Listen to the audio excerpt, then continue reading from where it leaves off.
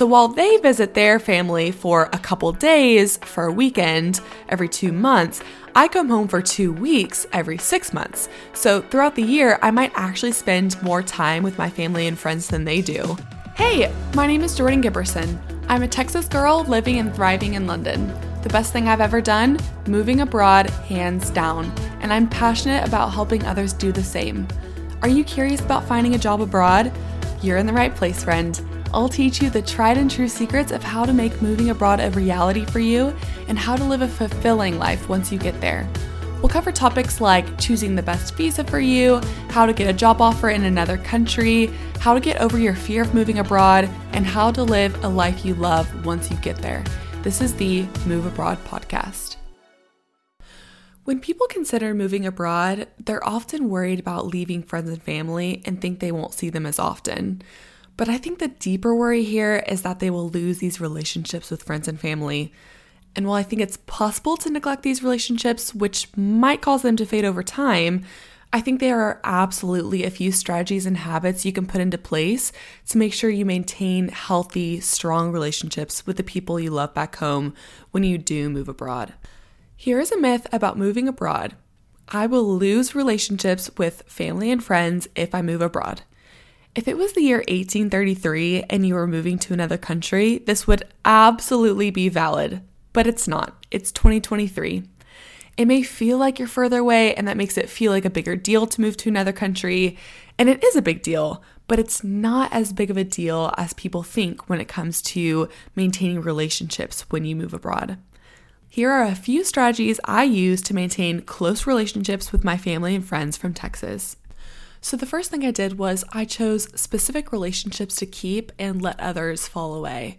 You cannot have deep relationships with hundreds of people, no matter where you live. You can try, but you'll be left spread really thin with a bunch of friends who don't actually know you on a deep level. You have to let some friendships go to make way for new ones. It's important to develop relationships with people around you in person, otherwise it will be really hard to feel a sense of belonging when you do move abroad. When I left Texas, I knew I wanted to maintain a strong relationship with my family, first and foremost, and a few friends who I genuinely want to keep as lifelong friends. I consciously chose them in my mind and made sure there was a system in place to maintain those relationships. And there are some relationships that I don't try to maintain throughout the year, but when I'm in Texas, I'll message them and we'll meet up for coffee to catch up. Or my mom, bless her, will try to set up lunches or dinners with aunts and uncles and cousins so we all get a chance to reconnect over the Christmas holidays, for example. The second thing I've done is I found a different communication system for each person that works best for us.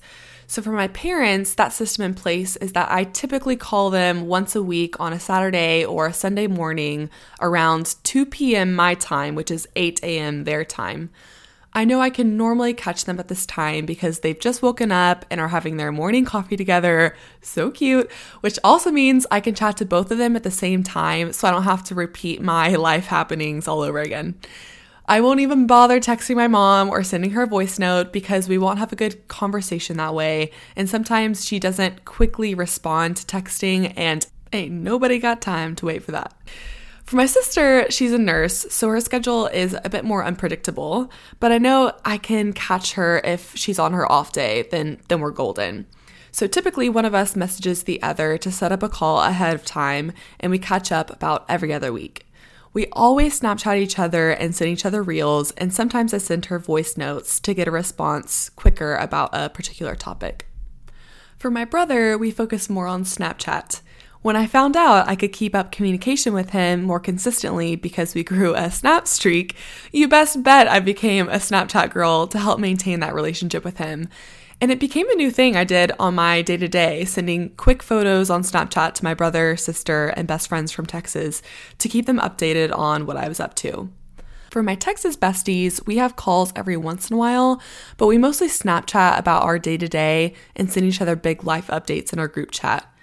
We also make sure to make plans together in person every 6 months or so when I'm back in town, and I schedule as much time with each of them as I can. When we meet in person, it's like nothing has changed, and we always have a really amazing and purposeful conversations about our lives. I do have a quick little side note. So, a little tip here for phone calls to friends and family. When you call internationally, you use a country code. So, every country has its own individual country code that you add to a phone number. So, in the US, the country code is +1 because we've decided we're number one, obviously. Then you add the normal phone number. The UK is +44, then the regular phone number. If you are in a country and dial a number within that country, you don't have to add the country code. It's just for whenever you're dialing a number outside of the country that you're in. And make sure to call people using FaceTime audio or video, or WhatsApp video or audio, or call through Snapchat or some other app.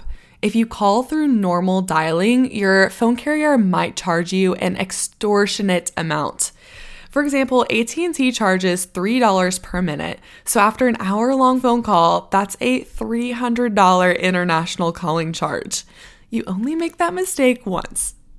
The third habit I've put in place to make sure I maintain healthy relationships with my friends and family back home is that I made a decision to go back home a specific number of times every year. When I moved here, I didn't know how long I would be here, and I still don't, but I knew it would be for a couple years at least. And since I knew I wanted to maintain strong relationships with family and friends in the States, I told myself that I would spend the money on 2 flights home per year. I told myself that was a priority for me. So I go back twice a year, and I typically stay for 1.5 to 2.5 weeks. This is very focused time to spend with my friends and family. People always say, well, you live so far away, so you probably don't get to spend as much time with your family. I have 2 rebuttals to this statement. The first is that if I were to have moved to another state rather than another country, say I moved to New York rather than London, I would probably come back to visit Texas the same amount of times. It's just a more foreign idea to move to another country and fly back home from another country rather than your own. And yeah, I spend a bit more money on flights and the flights are a bit longer, but it's not a crazy higher cost, and I will spend almost an entire day traveling anyways. I'll spend a few more hours on the plane to and from London, but basically a whole day will be dedicated to the flight, whether I fly from New York or London. I have some friends in London who are from New Zealand or the Philippines. It takes them closer to 24 hours to get home with at least one layover, and the flights are crazy expensive. That's a bit more of a sacrifice for them, so they don't end up going back home as often as I do. They go back more like once a year or every 2 years, but they might stay longer, maybe a month or so, if they're able to take some time off of work with their jobs. It's definitely something to think through whenever you move abroad. My second rebuttal to people saying I don't spend as much time with family and friends since I live abroad is that I would probably spend just about the same amount of time throughout the year if I stayed in Texas versus going abroad. How often do you go home? Maybe you spend every weekend with your parents and your very best friends. But what I've seen from my friends back in Texas is that they have their own lives, and maybe they travel back home for a couple hours for lunch once a month or visit for a weekend every 2 months or so. So while they visit their family for a couple days for a weekend every 2 months, I come home for 2 weeks every 6 months. So throughout the year, I might actually spend more time with my family and friends than they do.